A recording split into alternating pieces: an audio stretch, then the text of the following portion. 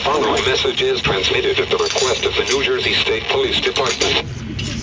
Authorities recommend that the following action should be taken by all members of the public. Stay indoors if at all possible. Have enough food and water supplies for sheltering for 1 to 2 weeks. The following message is transmitted at the request of the New Jersey State Police Department.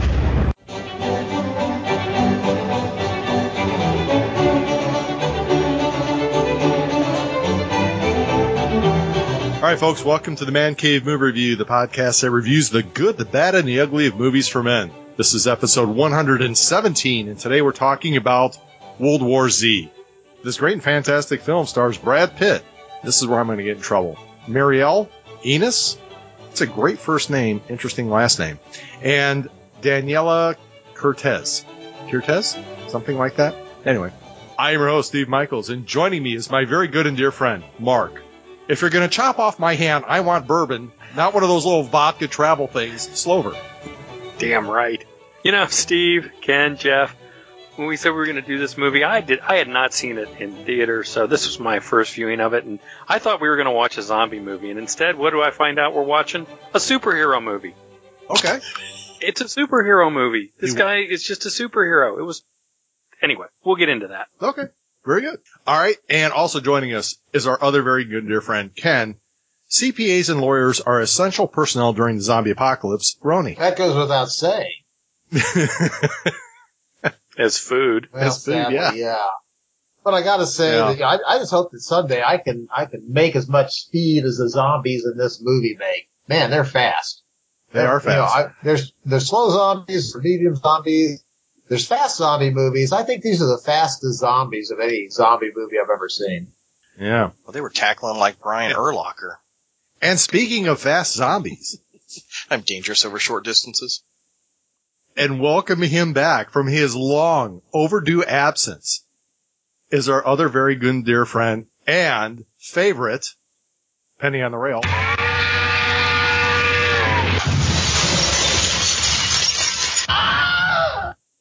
Jeff, I hate fast zombies. Muncie. I need to be gone more often so I can hear my intro again. Hey, Steve. I didn't know if I told you this before, but I have a list that I keep in case the zombie apocalypse actually happens. After watching this movie, I've added a few things to it. There will be no mass singing events around me. I will make sure that whoever's in the vehicle pays close attention to where they're driving at all times. I will always wear my seatbelt when flying in an airplane, and I need to commandeer a trash truck. And you forgot one, Jeff. Sure. Well, hold on. Let me get my list. Okay, here you go. Always have a small yippy dog with you. Oh my God, that's the zombie alarm, isn't it? Yes. Yep. But didn't they have dogs warning about the Terminator showing up? Yes. Yeah, I guess it doesn't matter if it's zombies or killer cyborgs. You want to have dogs. Well, they actually have dogs now that can actually detect cancer, certain types of cancer on patients. Yeah. Public service announcement. Great. Thank you for that. All right, folks, we're doing World War Z today, and I know it's 4th of July weekend, but we've had, as you are well aware, a lot of absences due to vacations and whatnot, and we really didn't have a chance to really have anything in the DVD queue from Netflix or Amazon, so we were ready to go. And this one was streaming, so we figured, what the hell, let's do this one. And it is, obviously, it's another of the zombie genre movies. And this one, I believe, is based off a book. God, I can't remember the guy who wrote it. Max Boot, I think Max it is. Brooks. Mel Brooks' son. Oh, okay. Where'd I get Boot from? Maybe Gus. From your encyclopedia of names is where you got that from. That was it. So anyway, that was I've never read the book, so I have no idea how this ranks up there in terms of the actual storyline on that. But again, it's one of those. It's a new one out there, fairly new, I should say, that is in the ongoing genre of zombie movies. And I did see this in the theater. Took Deb, the small child, and my neighbor Eric. We went to see it at the theater, and I kind of went in with some low expectations.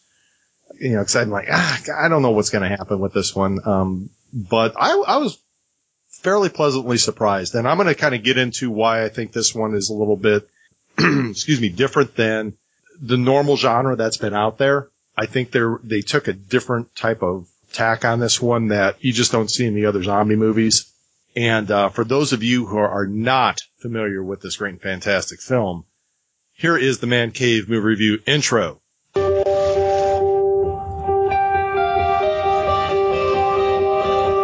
United Nations employee Jerry Lane traverses the world in a race against time to stop the zombie pandemic that is toppling armies and governments and threatening to destroy humanity itself. Hey, can someone give me a hand? Wow. I love that. Thought that one up all by myself, too. Can somebody give me a hand? Anybody? Folks, when you see the movie, or if you already saw the movie, I'm sure you're either saying, yeah, it's 1/6 son of a bitch, or it was pretty funny. But, anyway, that's pretty much the background, and it sounds like your typical zombie type movie, but I want to get some first impressions before we really kind of delve into this thing. And, like I said, Jeff, since you haven't been here for, I don't know, last, 6-7 months? Well, it's felt that way. Well, thanks, Steve. And since it's been 6 or 7 months, let me catch up on all that time right now, shall I? I also I didn't see this. If I can't be sold on the trailer, then I probably don't want to see it. However, the trailer looked interesting to me, and I thought, you know what, I'll catch this when it comes out. I did want to see it, and I'm glad you suggested it.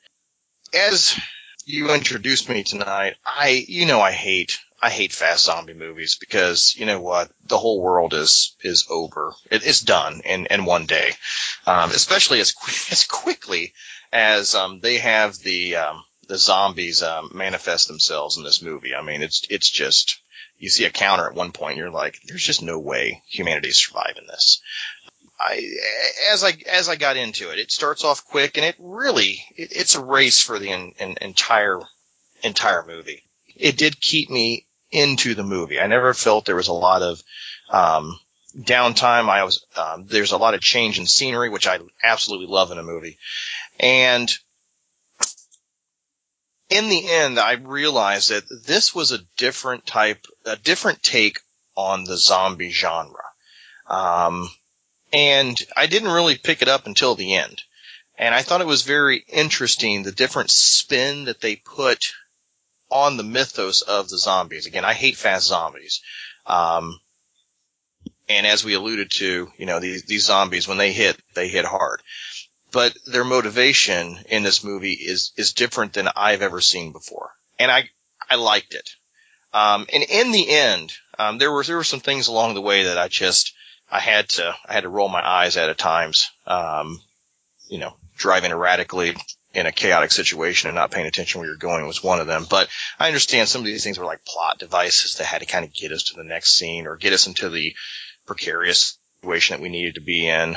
But all in all, I thought as the movie progressed, it actually got better.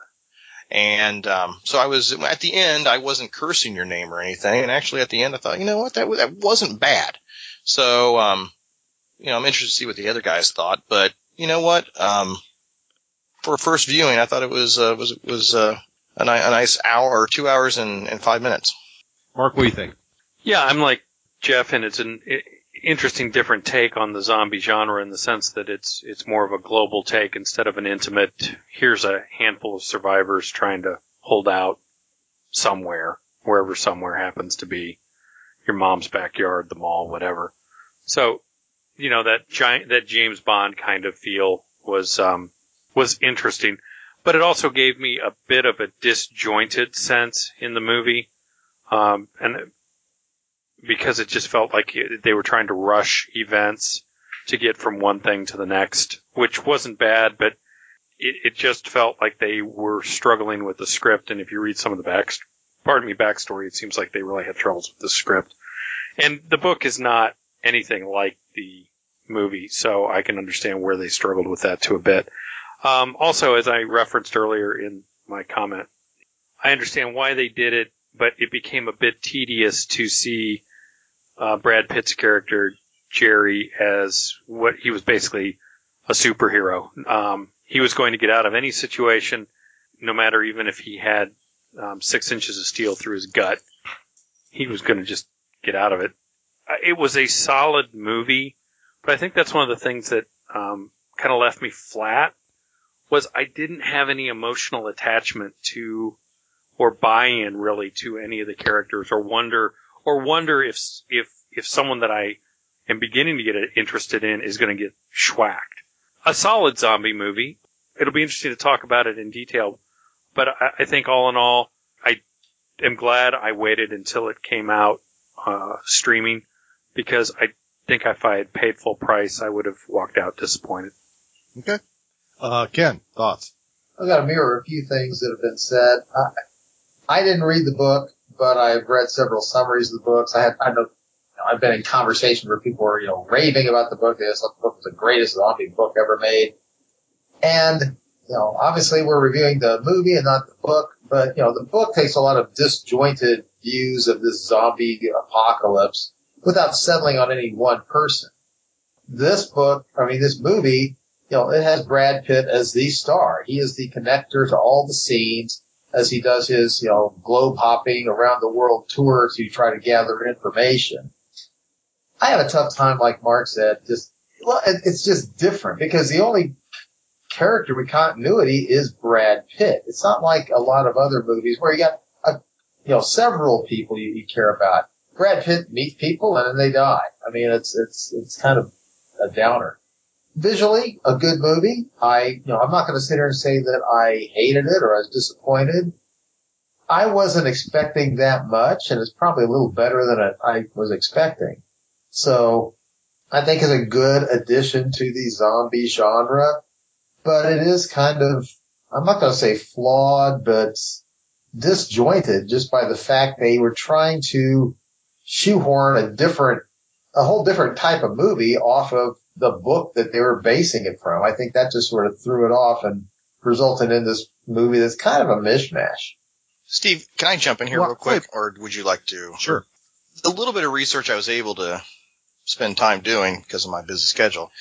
The book, it appears, is written as a series of UN reports. And one of the challenges that the writers had was trying to create an actual movie or story from the way that the book was written. Because there's not really a central character, I guess, in the book. There's just a series of reports and events and just retellings. So if that's the case, it would be, if you're trying to stay true to the book, I can only imagine the challenge and difficulty with trying to use a source piece and then create a script from it where there is no central character theme running through it, except that there is this global problem. And I see what Mark and Ken are referring to. I mean, there are some tough things here that just, as far as the flow of the movie. However, I did appreciate the effort that was put into it to try to create a story that took you on like a global jaunt. I mean, you really went around the globe trying to solve this international mystery of how to stop what's going on. I just wanted to just kind of throw that in there. I don't know if you guys had that as part of the information in your research, that this is the problem that we're having to overcome with the screenplay. Is it's not a typical narrative story. The writers really had a challenge on their hands, and there were several reshoots along the way because the production company didn't like some of the last third of the movie when it was originally shot. That's good that you brought that up, Jeff, because I wasn't aware of what the book was really about or what it was trying to portray. The thing that I liked about this movie, excuse me, good Lord, lunger. The thing I liked about this movie. The good thing is, with you being as sickly as you are, you're safe from zombies. Nice. Well played, Ken. Touché. I should start writing my will. No, what I liked about this one, though, is the fact that most of your zombie movies, I mean, we've seen enough of them to realize is that they're all pretty much the same. As then you got the central plot is you get a band of survivors get together, and it's basically hold out, try to find a place to hide, go to a safe zone. That's basically it. That's pretty much every zombie movie plot. They're all the same. It's just a different take. On this one, what I liked about it is that's not what this was. This was an entire effort being made to not just say, oh, Christ, we're all going to die. We have to hide somewhere. It's like, I think we need to find out what's causing this and try to cure it. Or develop, like they said, to develop a vaccine and do something to prevent this from, going forward. So that's where it is with me. That's what I really liked about this movie is it comes at the zombie genre from a totally different angle.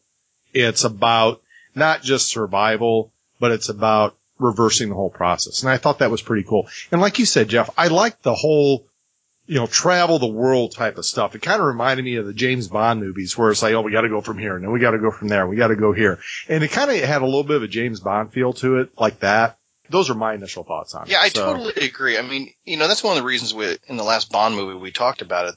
It's one of the reasons I always enjoy it. It is a complete change of scenery. So every 20 minutes or so, you have something new to look at, and it just freshens up the show a little bit. And that was one thing. I mean, I think it was somebody that was involved in this had done the last, Quantum of Solace, had done one of the last Bond movies. I think I read that somewhere. Maybe it was one of the writers or something. But to me, the movie just stayed fresh. And at times, maybe it didn't appear that it knew what it wanted to do.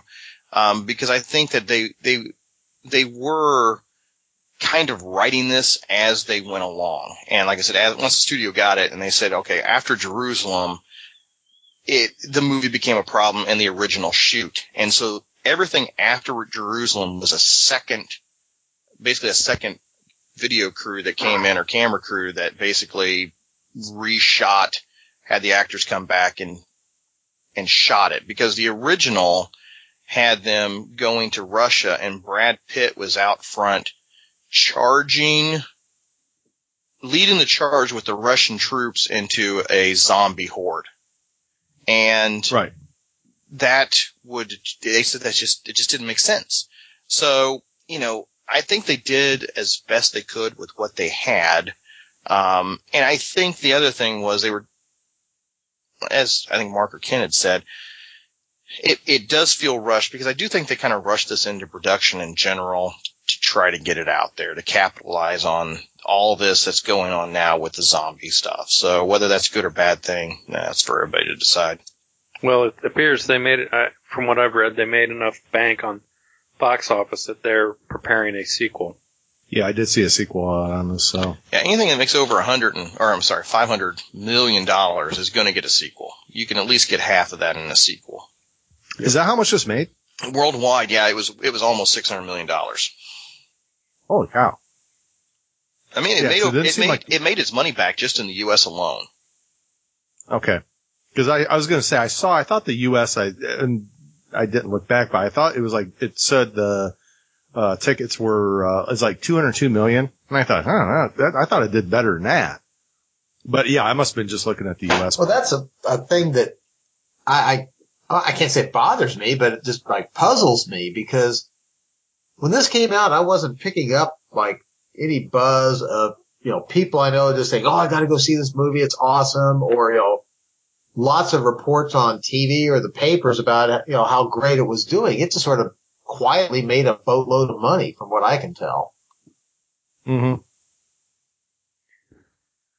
Yeah. And I think I wonder if part of it is, it's kind of in some ways hard to quantify, because it's been noted it was outside of the typical zombie genre. And it's not a war movie with zombies. So and it's not 28 Days Later.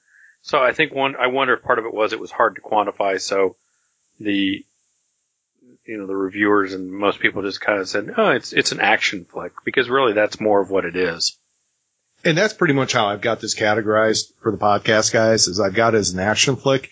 And there's one thing I do want to throw out, and I don't know if you guys noticed this, and I noticed it very much in the theater. As a matter of fact, Deb was kind of hesitant to go see this with us, but because she's not into the blood and gore. As a matter of fact, she my wife, God love her, never made it past the opening credits of Zombieland.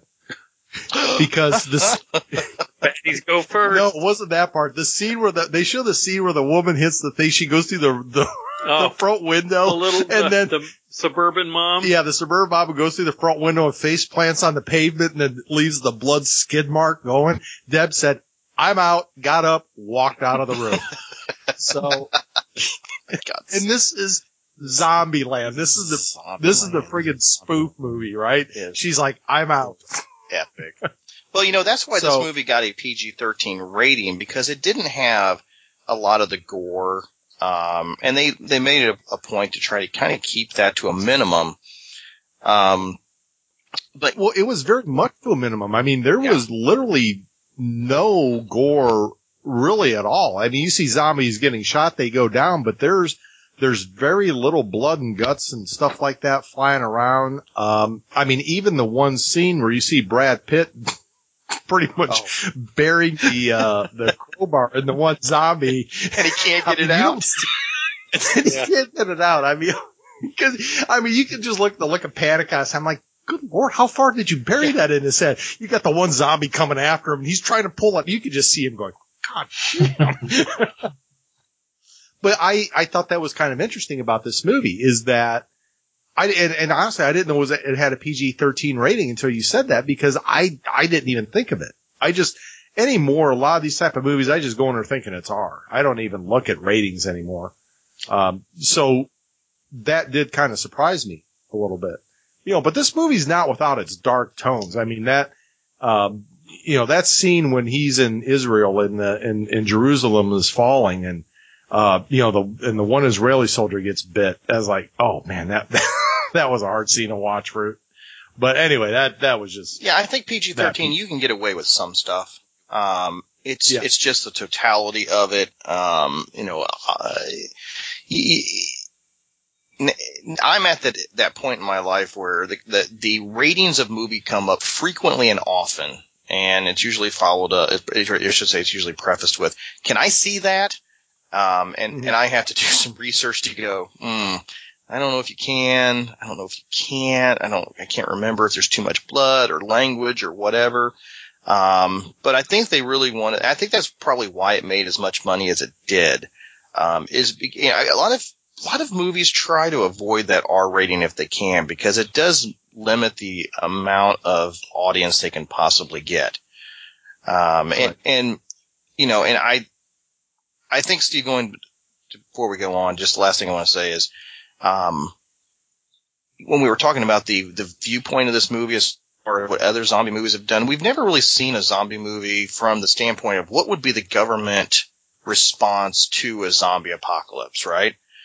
Because it's always from the vantage point of the victims themselves, or like you said, this is the first time we've really, and we've always wondered what's the government's response, or what would the UN do, or because globally what would happen. And I did enjoy seeing it from that vantage point of, okay, well, of course you would end up on a carrier group, right? That's where you would end up, in the middle of an ocean, right? That would probably be one of the safest places. Never really thought about it before. But you would want to try to solve the mystery of the problem. You would try to find a solution. And it was, whether it was a one-man army out there trying to figure it out, or I guess it started out as a two-man army, until somebody tripped and fell. But I did like the presentation, or the vantage point from which the lens that we saw this movie from. Well, and I think maybe that's what this movie is doing a little bit, is you are seeing the government response, from that viewpoint. I mean, the government's, or the world response, the international community's response, because this is a worldwide thing. It's just not happening here.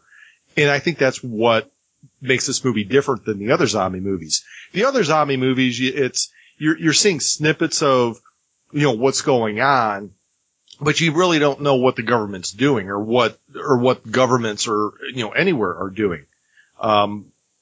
So like, again, going back, that's why I said this one's a little bit different, and it put a different, I don't want to say a different spin, but just a different perspective on the zombie, the zombie apocalypse, genre. So that's what I took out of this. But, just real quick to move on. One thing that's kind of interesting about this movie is that really, other than Brad Pitt, I mean, who the hell was in this movie? I don't know any of these people.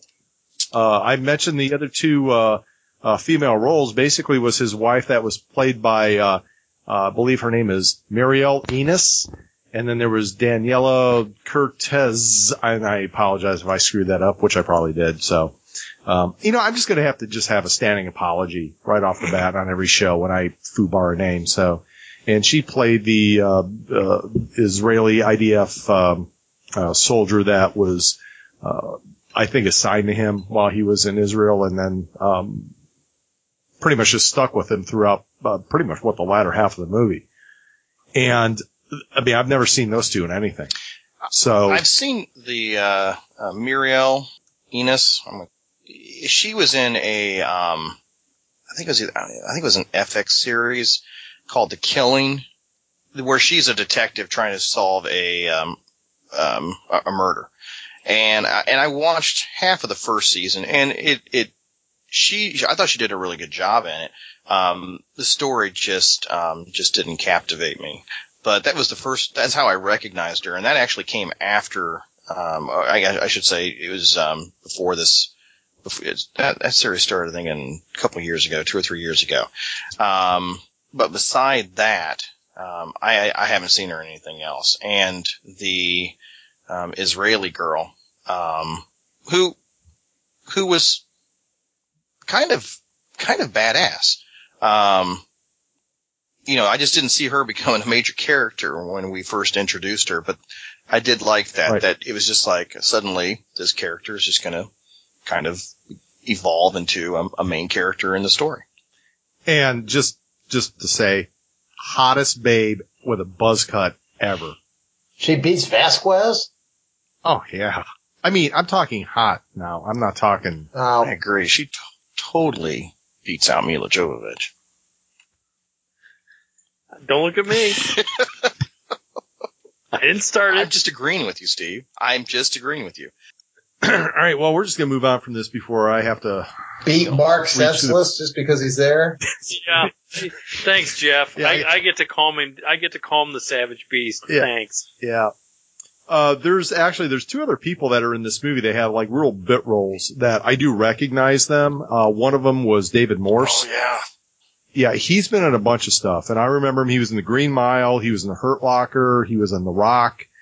He was in I'm trying to remember for the life of me, I cannot remember the name of the movie. He was in with Bruce Willis, where he played a crooked cop, and it was really, really good. He was also in the Negotiator. Negotiator, yeah. Oh, okay. All right. I like me some David Morse. Just a very cool actor, and I gotta say, I was kind of pissed off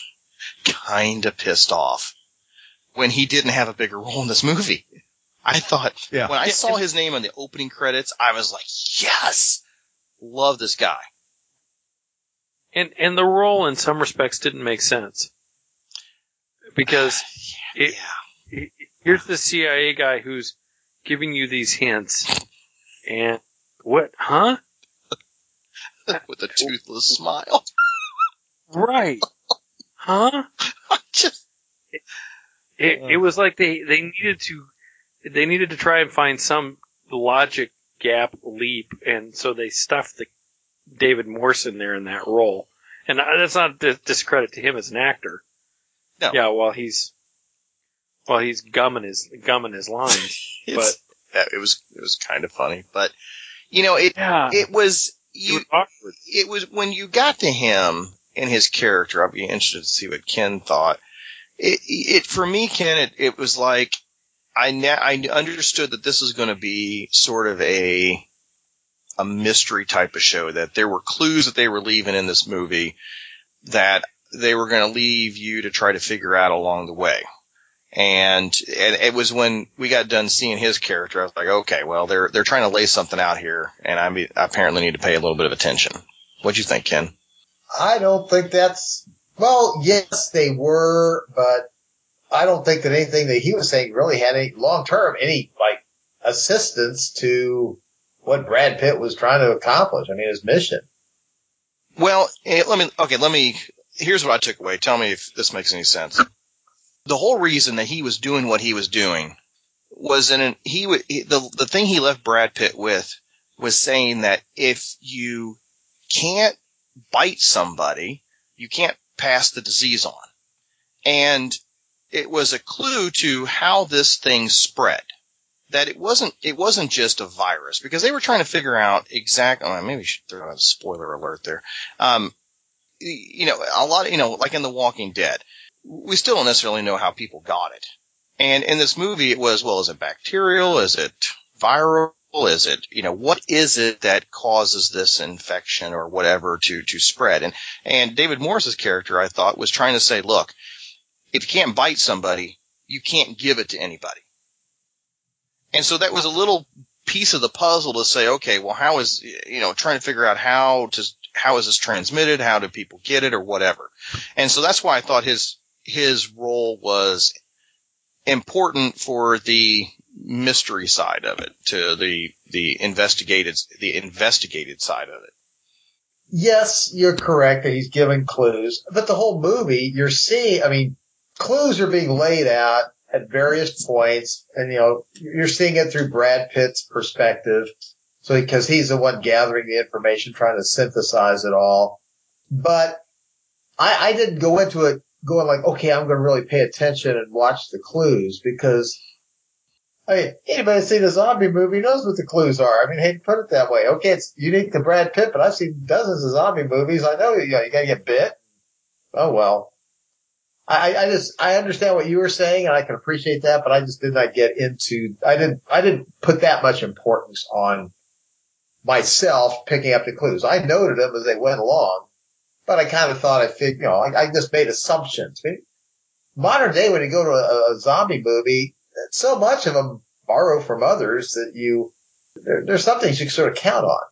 Well, but there's a mythos out there. It's not borrowing. This is just kind of established canon along the way. You have variations and you have hybrids or variations of the story or the mythos, but, the Fast Zombies is the most recent one, I think. It's the same thing with like vampires. There's a certain amount of given familiarity to the supernatural in that case. Same thing with Frankenstein. These are all things that are, just, they have an origin, and we're just building off of the origin a little bit. Maybe we might take it a different route. I'll agree. At one level, as I'm watching this, I'm going, well, why does Brad Pitt have to get on a plane and fly to South Korea? Can't he get on a radio and just talk to them? And actually, he could have gotten all that information just with a half-hour conversation on radio. He doesn't have to fly there. Well, my understanding is they were out of communication, because remember when he landed there, everybody's asking, what's going on here? What's going on there? They were basically cut off. There's got to be some communication somewhere. I know that's what they said, but it's like, really? I don't know. It's, when stuff starts falling apart, who knows? Who knows? You got a point. Now I just got my thought back. One thing that Mark had brought up on this, and I see it in a lot of the other classic zombie movies, are, you don't really get into the characters, because it's all about, you got a band of people, they're all trying to survive, and they're very two-dimensional. But to just kind of look at another zombie, the very popular zombie show that's out there right now is The Walking Dead, that is pretty much the opposite. It's the classic thing of, we're trying to band together and survive and all that, but there's not a lot of the whole going out and killing zombies. That one is very much more a character study. It's very much more about learning about the characters, learning about, what makes people tick, how is this affecting people, all the time. And I guess maybe you could do that because it's a miniseries. How do you do that in a 2-hour show without making people do dimensional? So, but I mean, I think that's why if you're going to do that, if you're going to do a zombie type movie where you're actually going to try to do some kind of character development, you almost have to do it in a miniseries or a TV series like The Walking Dead. Mark, you have a thought? Well, I guess the other thing that bugged me in the sense of engaging with the characters was, unlike Ving Rhames in Day of the Dead or Dawn of the Dead, whatever that reboot was that we reviewed, and a couple of the other characters like the mall cop, the problem I had with the protagonist, Jerry, is he's just so monotone. He's just so matter of fact throughout. He hardly ever got excited. He was just on this level playing field, and again, maybe that's part of why I just felt like I didn't really get engaged with him as a character, because you just felt, well, you know he's going to get through it because he's just being this level guy throughout. And it was, in some respects, boring. If I had been going through all of that, I think there would have been a few moments where I would have lost my shit and happily clubbed a zombie to death like a baby harp seal. I think that's just one of the issues that this movie has. They went this direction with this type of character development or lack thereof because they were trying to tell a more global picture. Right. And I don't know, and maybe that was part of his persona because that was, Brad Pitt he was this UN investigator. He has seen, the horrors of war. He's been to all these horrible different places.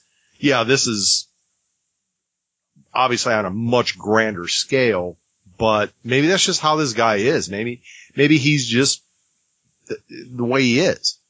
Everybody kind of reacts to things differently. He may be one of those guys that's like like when we watch Saving Private Ryan, who, is pretty calm, cool, collected, and, then when no one's looking, completely breaks down, starts crying. So, but you don't get to see that. And I don't know. I mean, personally, I thought he did a pretty good job in this. I mean, unlike a lot of people, I don't have a problem with Brad Pitt. I think he's a pretty good actor. I've enjoyed, most of the movies that I've seen him in. There's been some that you can definitely tell his performance is pretty bad based on who's directing it. But I don't know. I thought he did a pretty good job in this movie. Steve, I like Brad Pitt as an actor, and what you get with Brad Pitt is what you see in this movie. I mean, and I'm going to assume that this is the way he is in real life. He's just a laid back, kind of methodical type of guy. He's not flashy. He's kind of the thinking man. This is what he is. This is who they wanted to cast for that role. I liked it, and I thought he did a great job. I wanted to go back to your point about, character development, and I think you said it, in 2 hours. I mean, it's about story, not about characters. And you said, well, if you want to see character development, go watch The Walking Dead. Well, here's the problem with that is there's been tons of criticism for The Walking Dead because of all the character development that goes on in the show. And this is one of those things that just aggravates me in general about movies and TV is it's sort of like the political process. Whatever issue you have, 50% of the people, it doesn't matter which side they're on, are going to voice their opinion at some time, and it's going to sound like a large voice. Because if you like character development, well, then you're not getting it in a movie, so you're trashing it. If you have character development in a TV show, well, there's too much of it, it's too slow, it makes no sense, and the other side voices their opinion and says, well, I don't like it. So it's just like you can't please anybody in any given situation. I mean, it's just not possible when you have a story-driven movie to have a lot of character development in World War Z, I don't think. The Walking Dead has the opposite effect. You have so much character development, people just trash on it because of all the feelings that are being given out. Well, they're telling stories. They're getting you to understand the characters. I mean, that's how they're doing it. Well, some people just don't like that. If you want, and if you wanted to have that in a movie, you'd have a 3 or 4 hour movie, and then people would complain about the length of the movie. So you can't win. Right. People just can't win when they make something. So that's why I try to just enjoy the movie for what it is, because I mean that's what they presented. I guess if I could come up with another $120 million, I could go make my own damn movie. But if I'm going to have $120 million, I'm going to do nothing but play golf. So there you have it. Well, it's like you said, Jeff, you can't really do character development in 2 hours or even 3. Unless you're going in there with, like a pre-written script that everybody's, or a pre-written book or storyline that everybody's reviewed, and then they go and see the movie, and then it's a matter of, okay, you already know who these characters are. Kind of like when we talk about, the miniseries Dune. We already know who these characters are because we read the book, and then you can go see the movie. Well, I shouldn't say see the movie. Go see the sci-fi miniseries, and you'll see some great character development in that because you already can picture who these people are. But it's very difficult to do that in these kind of movies, and I agree with you. I mean, to me, I like both kinds. I mean, I like The Walking Dead. It's like, at some point, what is the movie supposed to be? You're supposed to be just running around bashing zombies every 5 minutes? Well, okay, that's going to get old after a while. You got to have something to fill those spaces. And personally, I think this movie did a pretty good job at it. But anyway, let's move on. Let's talk about favorite scenes. And I'm curious to see what your guys' thoughts are. Actually, Jeff, since you haven't been here forever, we're going to put you on the pedestal. Actually, you're in the big boy chair right now. I've blabbed all night. I'm exhausted. I need to go take a freaking nap. Go chew on your chew toy. You know what? It's very soft and rubbery, and it just really, I mean, whenever you got a toothache, it's just good to kind of, latch onto. Anyway. Don't want to hear this. Where was I? I was digressing. Favorite scenes. I'm going to work backwards here. I did like, I like how they presented when they made it to the World Health Organization and they were trying to find a cure. I really liked the panned out view that we had of them working their way slowly through the facility to where they needed to go to get the medicine. I liked the combination of that with the music, which was tension music. It made you kind of get a big bird's eye view or big wide angle view of these guys making their way through. I really liked that. I did like the Jerusalem scenes, except for the singing scene.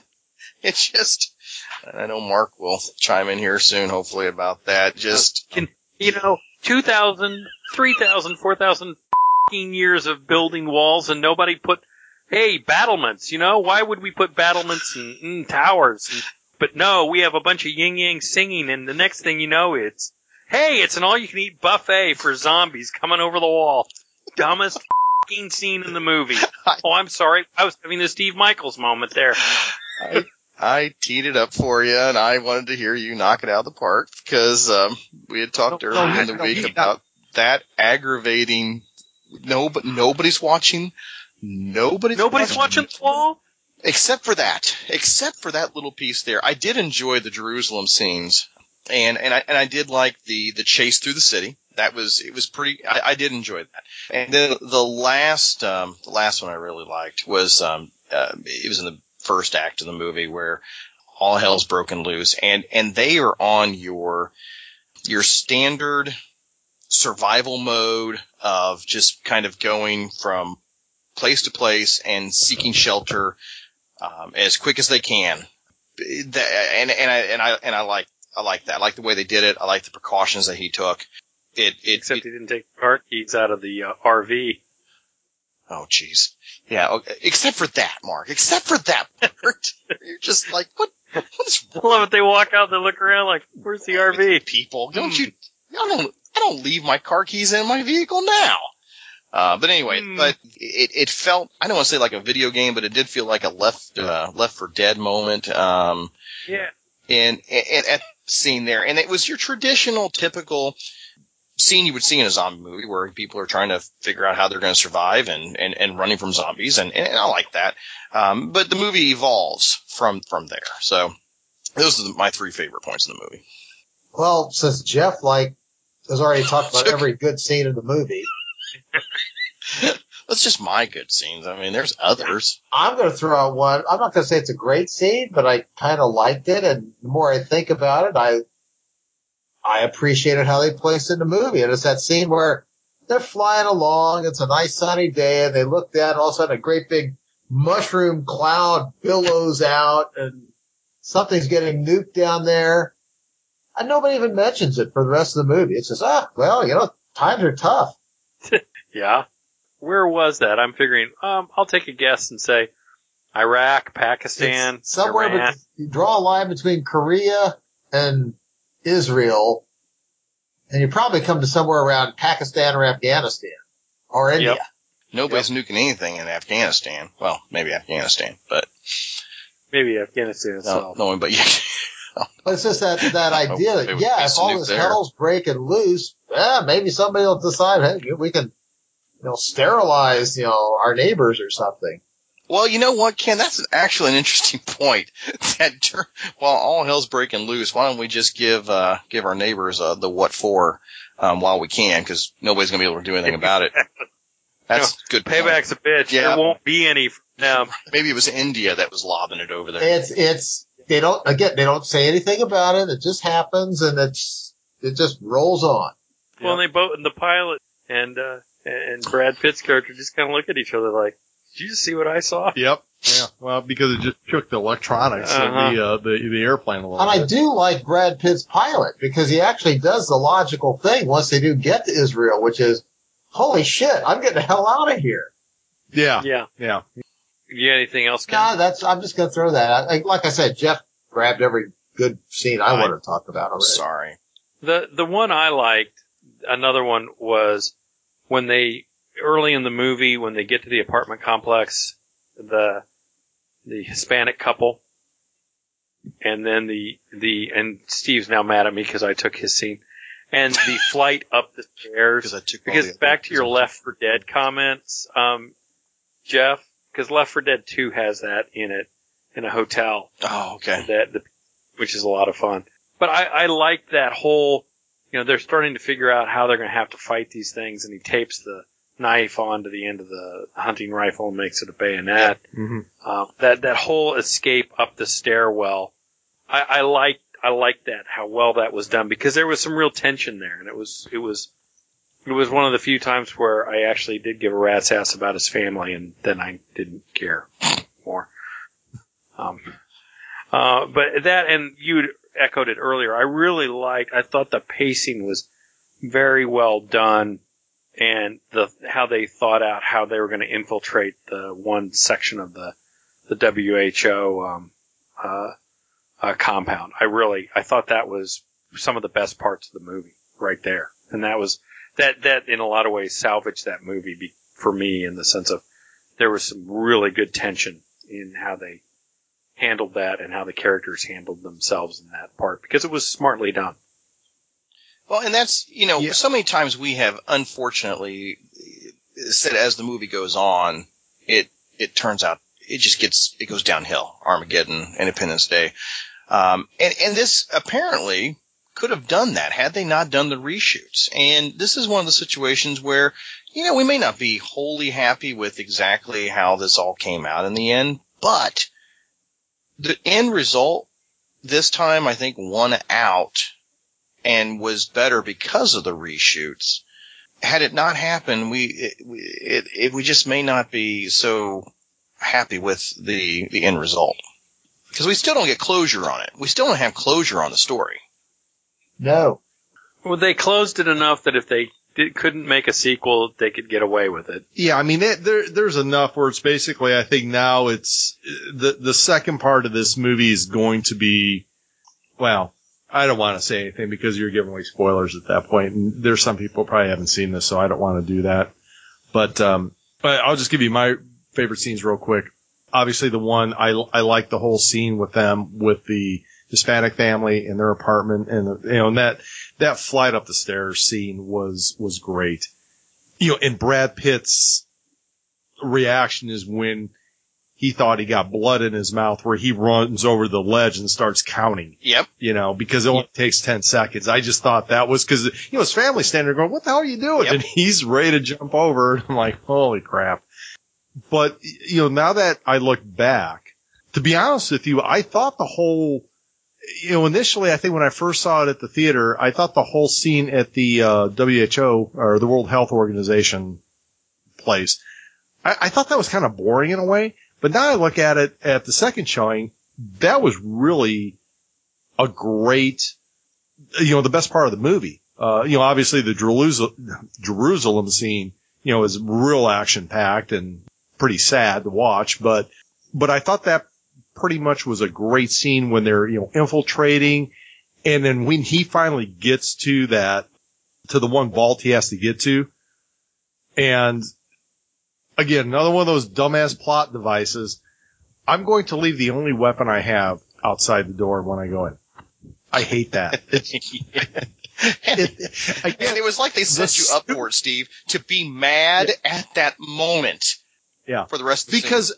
Because it's one of those things when he does it, they actually focus on him putting the crowbar outside the door, and then he walks in. Why? Why did you even do that? That thing would never leave my hand. I don't care where I was. And all you're doing is pushing buttons on an access code panel. Yeah. It's not like you need two hands to open the door. Yeah. It's not boop, like it's boop, boop, boop, boop, boop, boop. Whoop, door opens. I walk in. Oh, look. Well, son of a bitch. I left my crowbar out there. Huh. How did that happen? And that's actually kind of a cool part about this whole thing is that when you get to the point where they're there, they realize, guns make noise, although she does use hers a couple of times. Effectively. But it's that whole thing of, here, you get a crowbar, you get a fire axe, and you get a baseball bat. Oh, they all have their merits, which I thought was kind of funny. I mean, because I think really when you start getting to a certain point, it's literally going to get down to that level.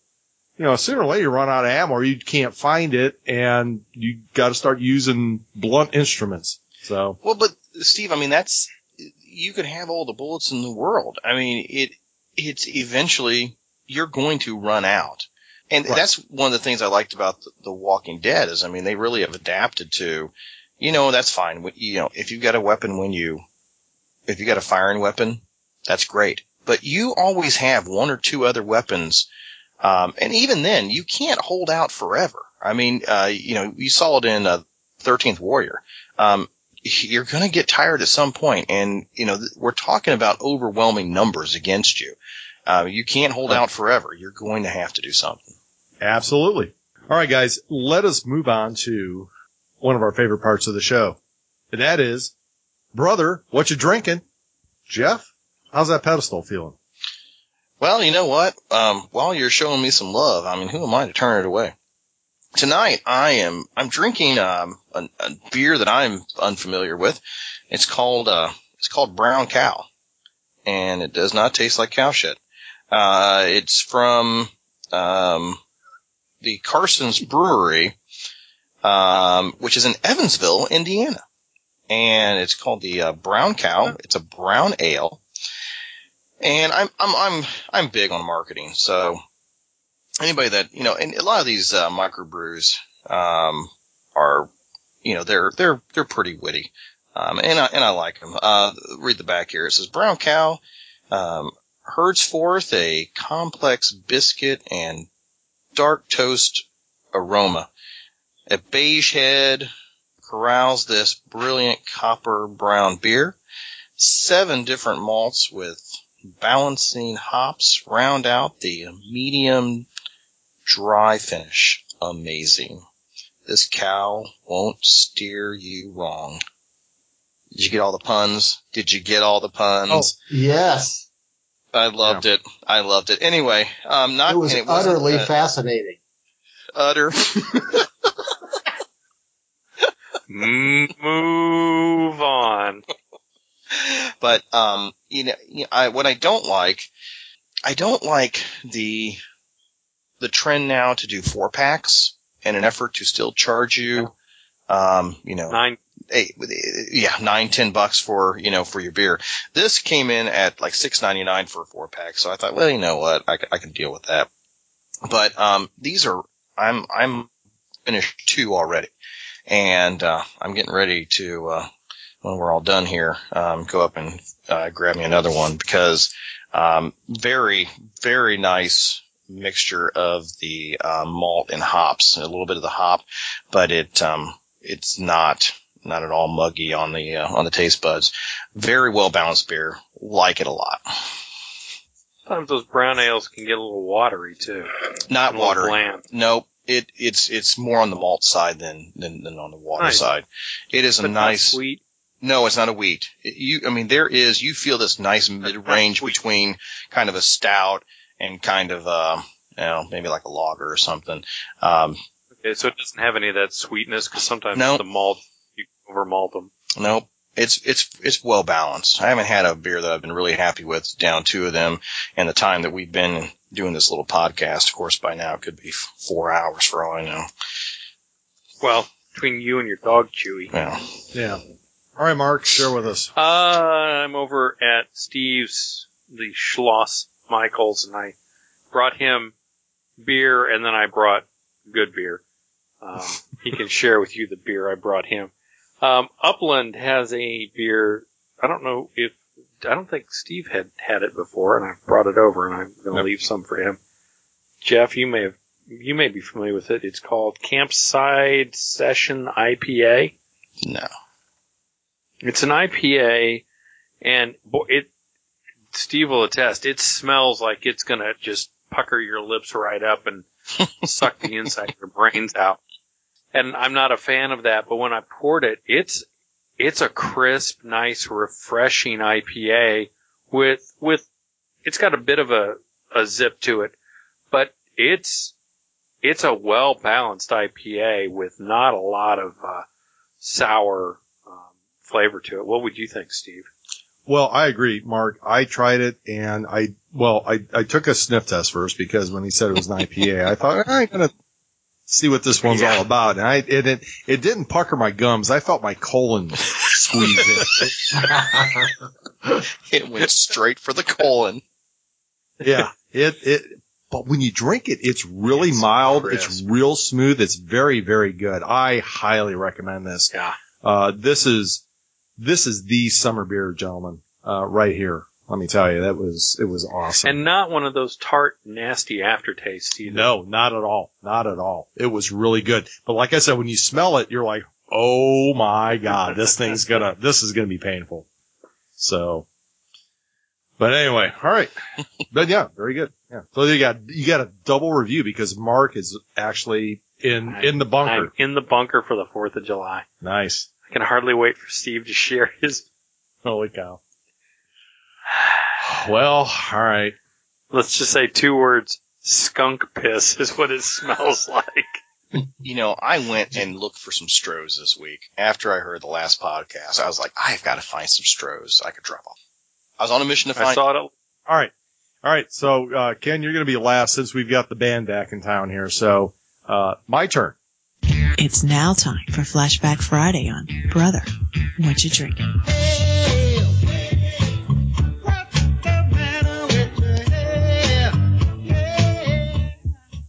Like I said, Mark's in town and he is actually in the bunker right now. And he told me, he says, I've got your beer for you for Flashback Friday.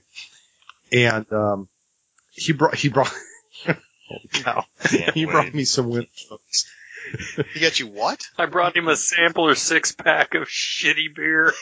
God, they have a sampler 6-pack. No, I had to build it. No, I had to build it. I had to literally blow the dust off some of it. I remember this one from college too. This is I'm actually drinking Mickey's. Oh, Mickey's! It's not even beer. It's not even beer. It's fine malt liquor. Fine. How's it going down, Steve? Oh, not really well. I may not be coherent by the end of this show if I just drink one more of these, but anyway, it's formaldehyde in it. Holy crap! But when he said it smelled like skunk piss, he was not kidding. If you actually have to hold your breath when you drink.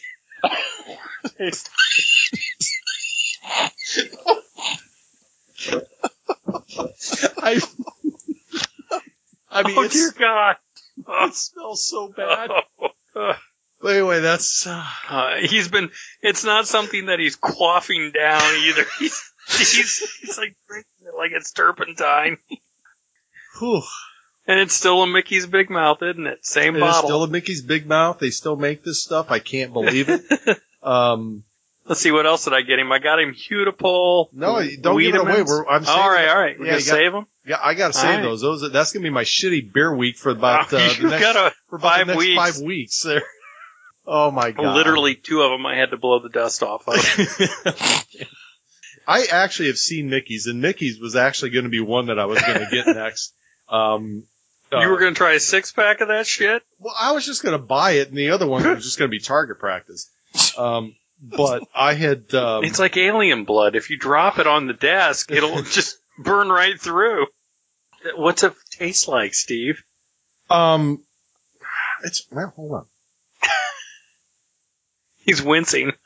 It's kind of hard to tell. It's got a little bit more of a carbonated type of taste than most beers do. You know, to be honest, I hate to say this, but it tastes a lot like a Zima. I'm just disappointed. That you even know what that tastes like. Oh, Zima? Oh, come on! Everybody tasted a Zima at some point. No. Well, then let me be the only one. Let me be the only one. All right, fine. Even I've drank Zima. It's not a girl's drink. I mean, I drank it once. I mean, it's not like it was It was a chick drink back in the day. Girl's drink. They didn't market it like that way, but it quickly became it. This from a guy who carts around a bottle of, what is it? Cougar bait? Rum chata. Cougar bait? I got a whole big bottle of that ready to go for this weekend. Don't put it down.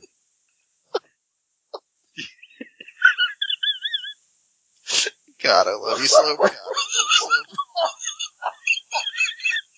I don't know what you're laughing about, because Mark actually, if you're on the hunt for prey, you take the bait that applies. Whatever they're biting on, you fish with that. That's right, Jeff. Oh my! What is this podcast turned Mark, into? next time you have a big gathering down there with a fair amount of women, buy yourself a bottle of rum chata, stand back, and see what happens. I'm just going to drop it in the middle of the floor and then watch it like zombies.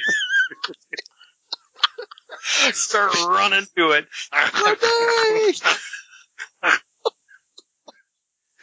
Just run away.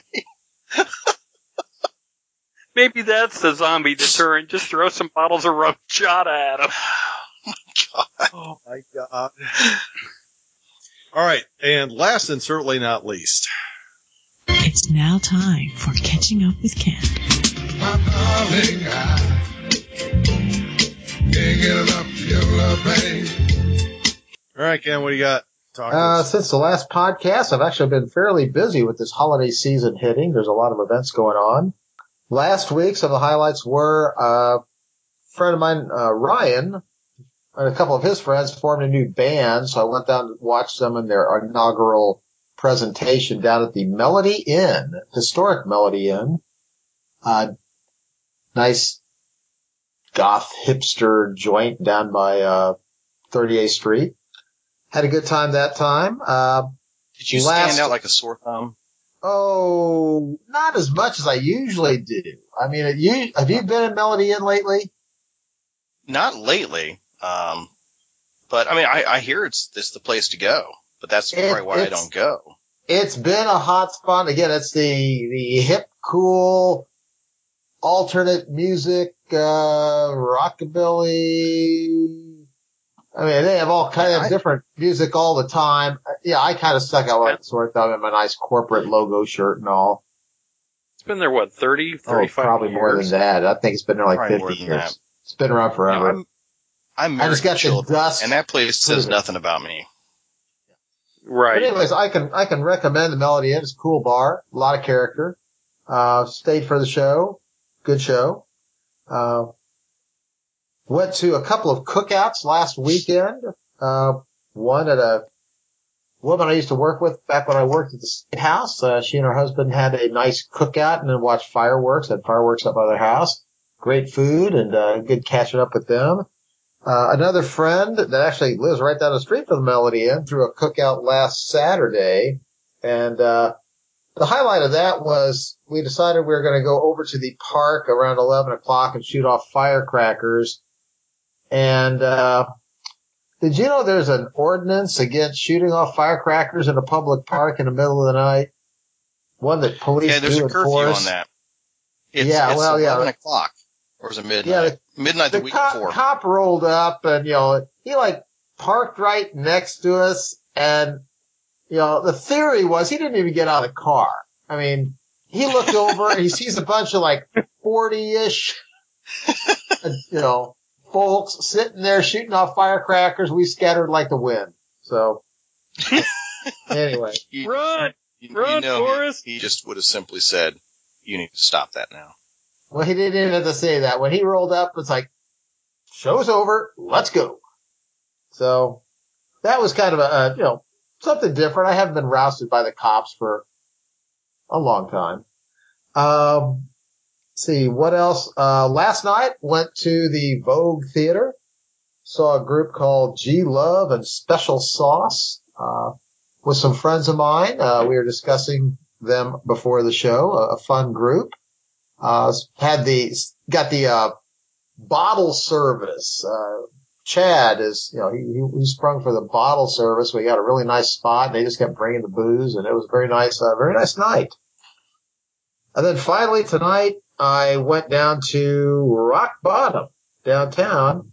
Couple I know is in town. They live out on the East Coast but they're in town for the holidays visiting relatives. So, met up with Dwayne and his lovely wife Katrina and my friend Amy, and we just sat around at Rock Bottom and ate hors d'oeuvres and drank, and then finally had to cut out and head home so I could do the podcast.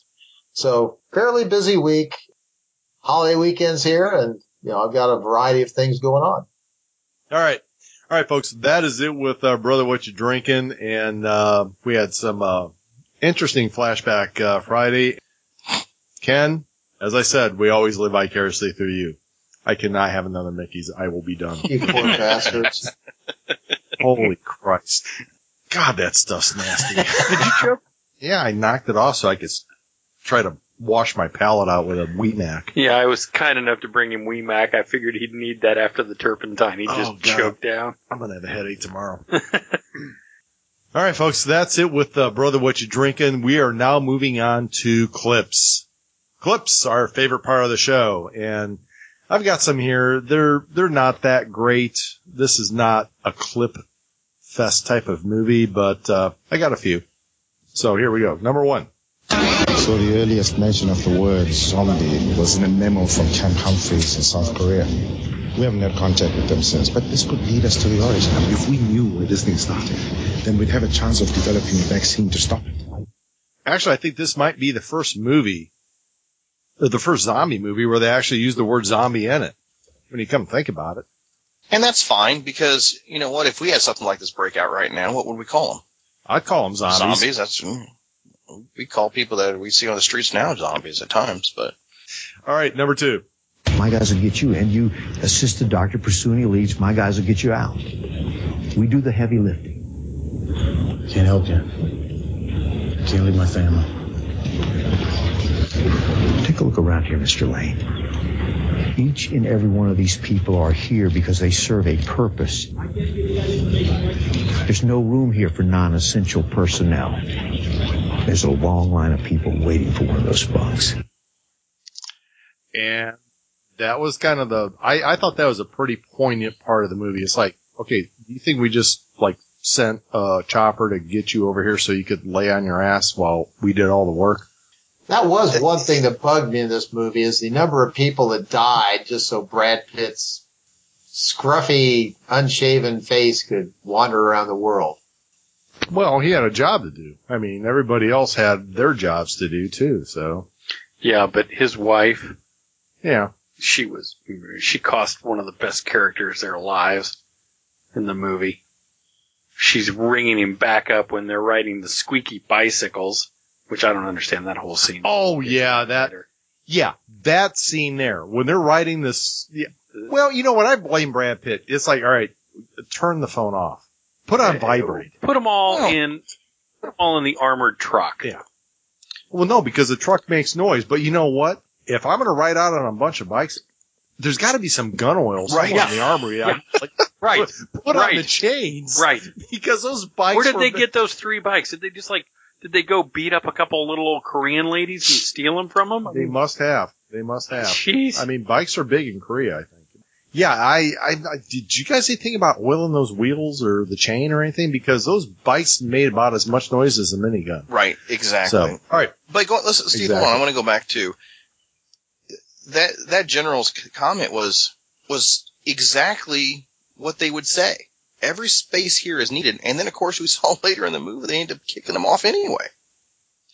Well, yeah.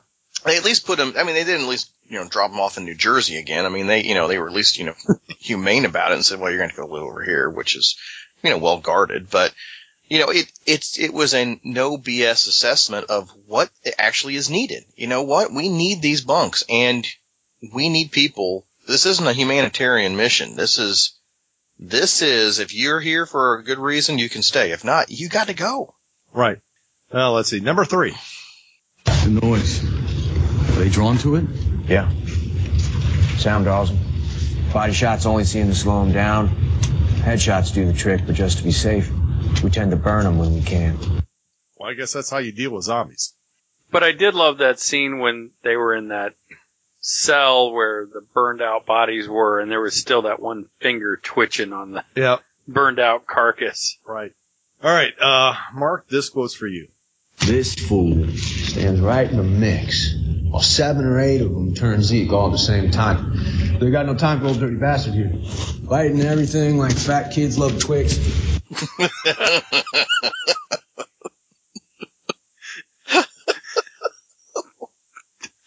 Jack Garner got that.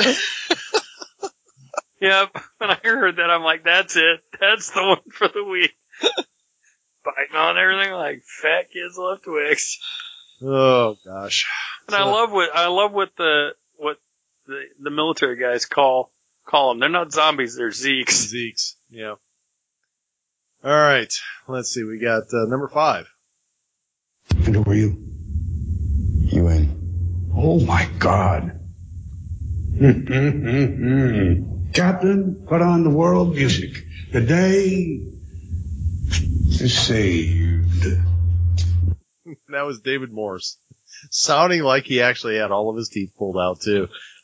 I forgot just how much I really liked David Morse until I saw him again in this movie. I mean, that dude has a presence about him. And when he is pulling out his teeth, it was one of those moments I'm sitting on the couch and I'm like just grimacing. That was rough to watch. Yeah. I'll tell you, I may have to find the movie. There was a movie he was in, with Bruce Willis. It's not very well known. It might have been one of those straight to DVD movies. I'm going to find the movie. You guys have got to see it. And as a matter of fact, this could be a man cave movie. It's really good. So, Well, but anyway, moving on. It sounds like it. Yeah. Number 6. Why'd you sell guns to the North? Why not? Are they surviving this? Indeed they are. Using your guns. Guns are half measures. How then? They pull the teeth of all 23 million in less than 24 hours. The greatest feat of social engineering in history. Ow.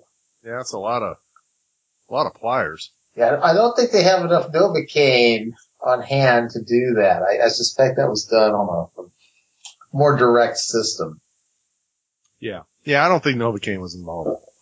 So, all right. Number 7.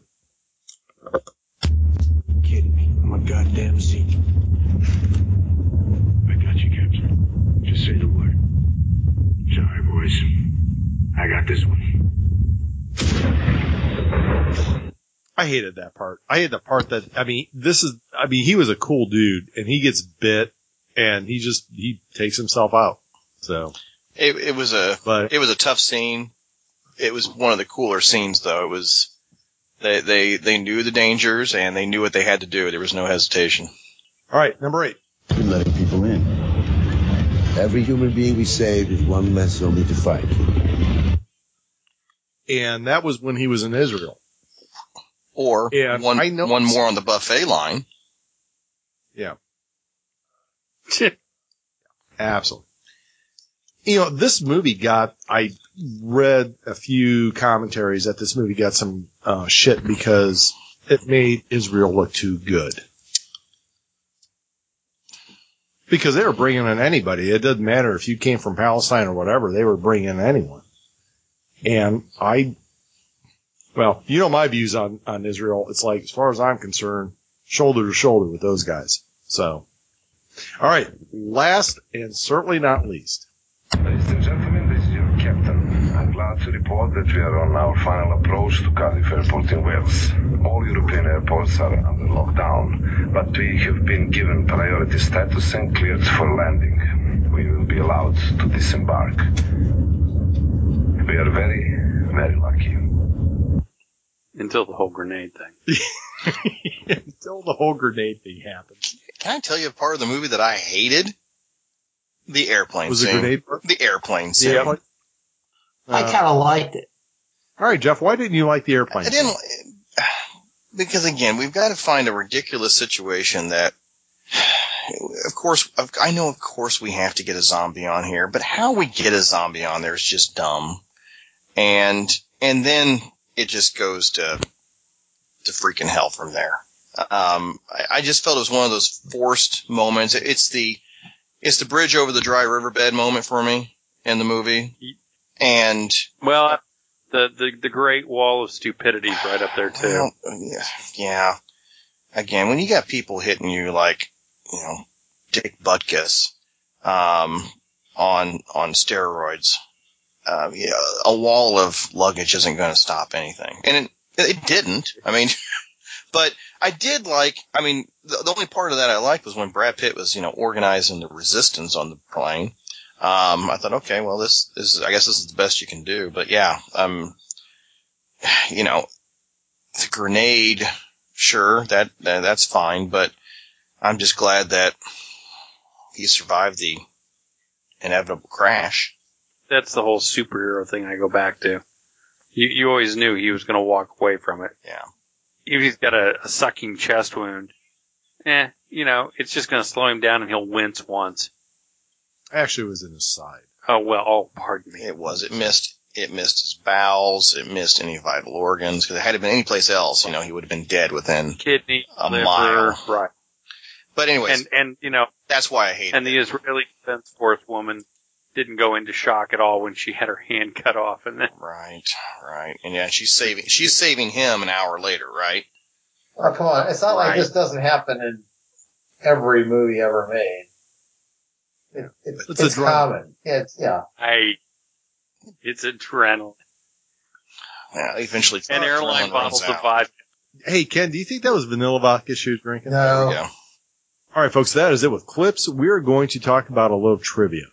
Jeff has a few things that he would like to share with us. Hey. Since he's been gone for like the last 6-7 months. Hey, here's a couple of things I thought were interesting. Thanks, Steve. A total of 85 prop machine guns, rifles, and pistols to be used in the scenes filmed in Hungary were confiscated by counterterrorism customs officers in Budapest, Hungary, after being flown in from London. Hungarian authorities said the guns could be activated by removing the screws filling the ends of the barrels. Hungarian law requires weapons to be deactivated only if the process is irreversible.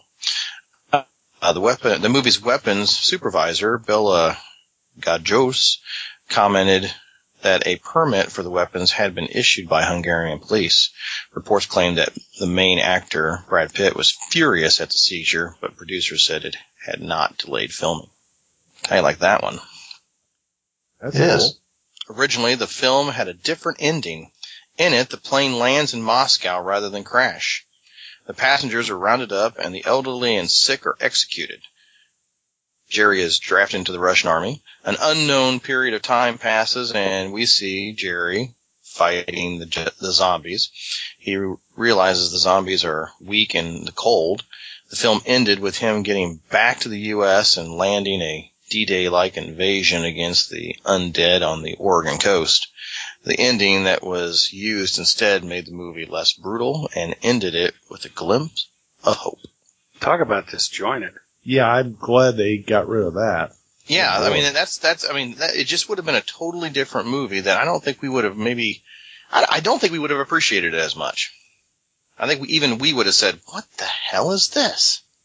Because actually, if zombies showed up in Russia, it would just result in Vladimir Putin ripping off his shirt, flexing his biceps, jumping on his bear, and riding into combat and knocking them all out. I'd pay to watch that. I'd and pay Steve, to see this one, yeah. Steve, this last one here is for you. Filming took place in several areas of the UK, including Cornwall, England, where the UN control room scene was filmed alongside scenes on the Ministry of Defense Primary Casualty Receiving Facility, or PCRF. The RAF Argus, AS on the flight deck. Filming also took place in Glasgow, Scotland, with the streets made to look like those in Philadelphia, with many American cars, trucks, taxis, and street signage shipped in from the U.S. Because I was all Scottish as crap. Thanks, Jeff. Muncie, you're next, I don't know how many shows. We got through to this point. We had to do trivia tonight. I haven't had to do my Scottish battle cry for a while here. You're welcome. And, as a bonus trivia piece, Ed Harris and Bryan Cranston were originally cast in the movie, but both dropped out due to scheduling difficulties. Thank you, Jeff. Thank you for bringing some of the great trivia into this great and fantastic film. That's why I'm here. About time.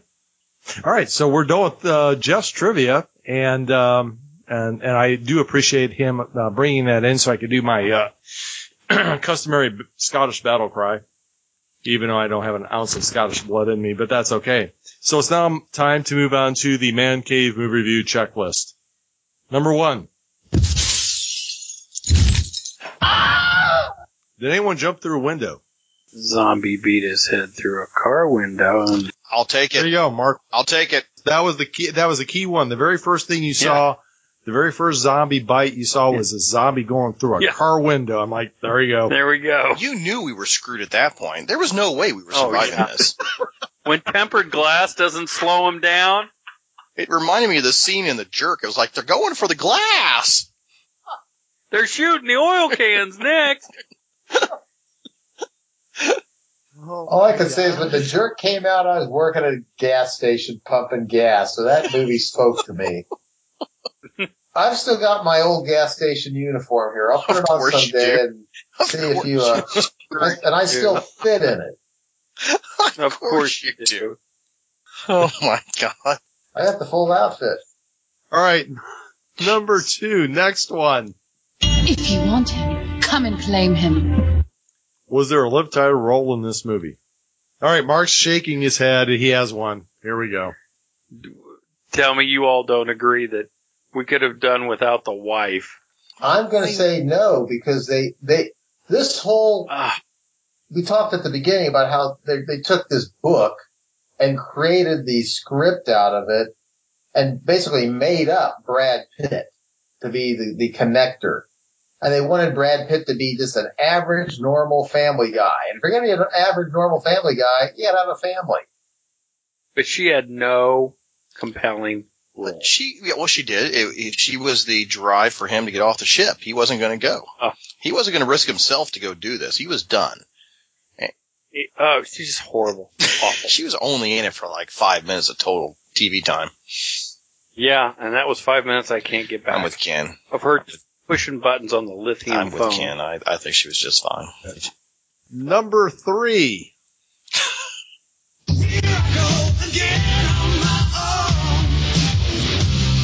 Could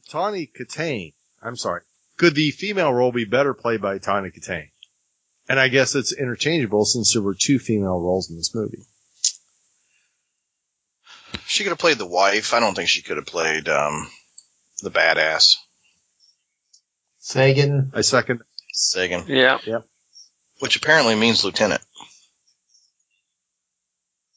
In what? That's what Sagan means in Hebrew. Oh, it does? Yeah. That's cool. More trivia for you. Man, I'm just spewing it out tonight.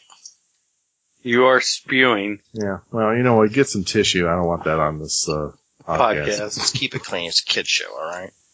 All right. So let's see. Next one here.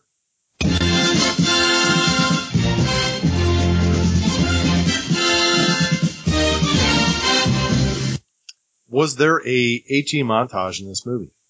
Well, let's see. There's a lot of dead silence there, so I will say there's kind of like a little bit of a mini montage in the Hispanic couple's apartment. The only one I could. Yeah. Yeah, when he's wrapping the Playboys and duct tape around his arms and doing the bayonet on the rifle. Yeah, that's about as close to an AT montage as you're going to get. I'm putting it up to the council here for a vote. I'll say no. I'm going to go with no. Okay. Yeah. So we're done. That's it. No AT montage in this movie. All right. And last and certainly not least. And so it begins. Was there a B5 reference in this movie? Anybody else want to take the honors?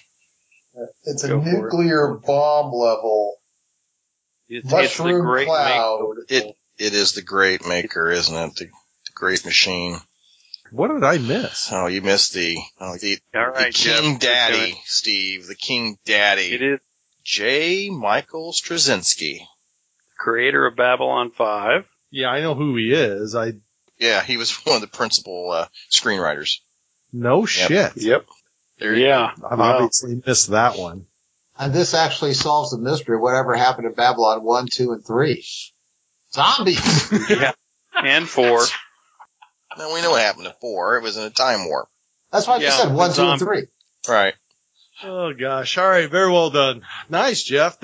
Talk about pulling one out for the team there. That's great. All right, folks. That's it with the checklist. Now we're going on to the Man Cave movie review. You're the big zombie fan. Steve, you are the best one to sum this up. All right. I will sum this one up. For my review of this movie, like I said, I really did like this one, mainly because it took a different twist on the entire zombie apocalypse genre that's out there right now. Like I mentioned before earlier in the show, most of these zombie movies, it's all about, a band of survivors trying to survive.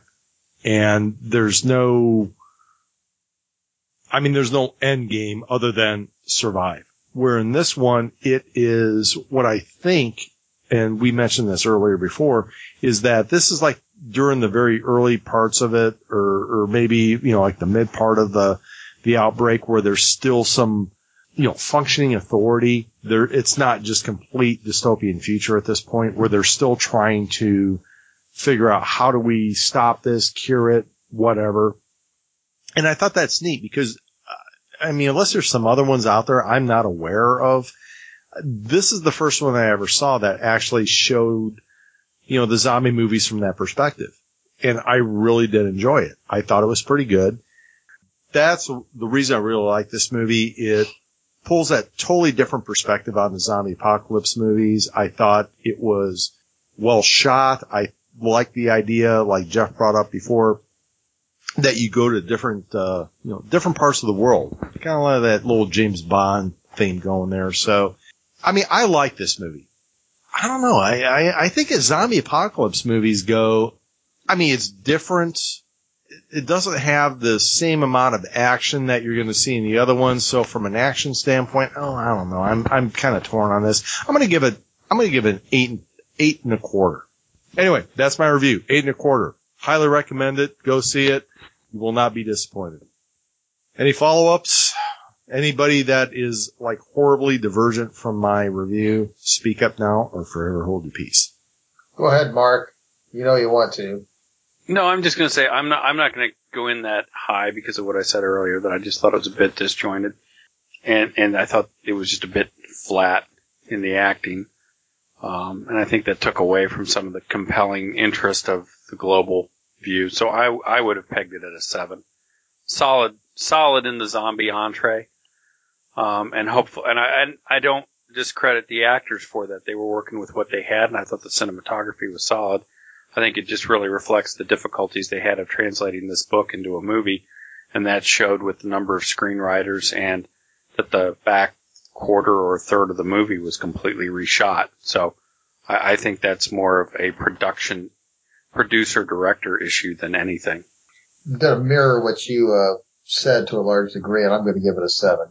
Steve, just so you know, I'm falling more towards you. I'd give it a 7.5, 7 3/4. Just because I did like the story. Maybe not some of the specific events. And I don't think that the acting was terribly lacking. I feel that, especially knowing where it could have gone and where it ended up, I think it was a nice, solid movie. And I do agree with you. I think if people were going to watch it on Netflix or rent it, they will not be burnt by it. If they are open to this type of genre of movie.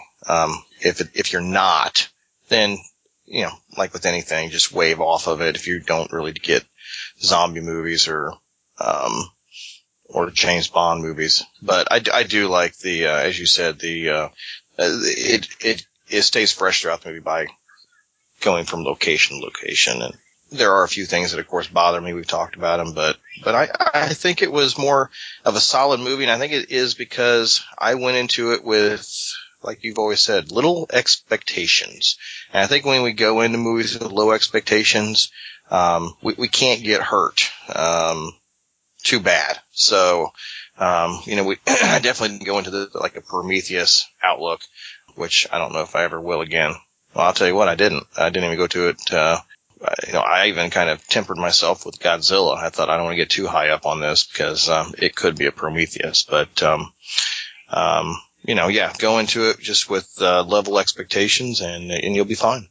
All right. Well, there you go. There's the reviews. I think we're all pretty much in the ballpark. I mean, obviously I'm a little bit more biased because I'm a fan of this particular genre. And like I said, I mean, I've seen my shitty zombie movies before, but this one held up a lot better than I expected. So there. All right. So folks, that's it with the Man Cave movie review of episode 117, where we talked about World War Z. Check us out on our website at mancavemoviereview.com and look for us on iTunes at Man Cave Movie Review and leave us a comment and tell us if you liked the show or didn't like it. And you can follow us on, you can also look for us on Stitcher and follow us on Twitter at Man Cave Movie. And also don't forget our Facebook page at Man Cave Movie Review and give us a like and share us with your friends. So until next week, where we're going to be talking about another great Man Cave movie review, and this one's going to be a classic, folks, and I'm not going to give any hints. Mark will be giving out a movie quote, and I'm sure somebody out there is already going to figure it out in like 3 seconds, but that's okay. So until then, I'm your host, Steve Michael, signing off with my very good and dear friend, Mark. If you're going to chop off my hand, I want bourbon Slover. Most people don't believe something can happen until it already has. That's not stupidity or weakness. That's just the nature of the Man Cave Movie Review podcast. Nice. Well done. And also saying farewell and auf Wiedersehen is our other good and dear friend, Ken. CPAs and lawyers are essential personnel during the zombie apocalypse. Roni. Well, like I said earlier, yeah, they're essential, but they're just essentially going to be eaten. Well, they're essential food for the zombies. They're essential food for the zombies, is right. And everybody, the trouble is, when the zombies come after the attorneys and the accountants, if people are quiet, the zombies won't get inflamed. But since all the other people around will be clapping and yelling and pointing at the attorneys, we're doomed. Nice. All right. And last and certainly not least, coming back from his long overdue absence, our favorite penny on the rail, Jeff. I hate fast zombies. Muncie. Jeff. It helps to take the mute button off, doesn't it, Steve? Well, thank you, Steve. We run a professional. Welcome to WKRP in Cincinnati. Idiot. Hey there, fellow babies. Oh my gosh. Were you talking into the can? I don't know what the hell I'm doing here anymore. Just when you thought it was like riding a bicycle, it gets tougher and tougher, especially after 3 or 4 beers. Hey, it's been great being back. Thanks for having me. To my many fans. God damn. Sins to the left. To the sins to the right. Good night, all. I'm gonna stop talking. Muncie, out. All right, folks, that's it with the show. Good Lord. We'll see you next week. Ciao.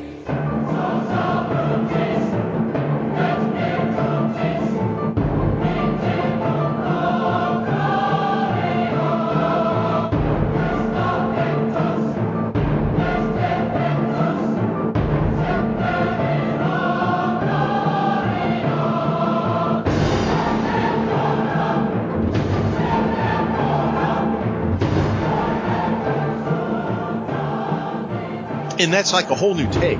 I think that's why I really liked about this is because it was a different type of storyline about, you know, your classic zombie movies. It wasn't about just a band of survivors trying to survive. I mean, you had that in little pockets, but it was about how do we... Jeff, put your chew toy away. That damn dog just brought that thing down here. Seriously. Play. Anyway, we're what?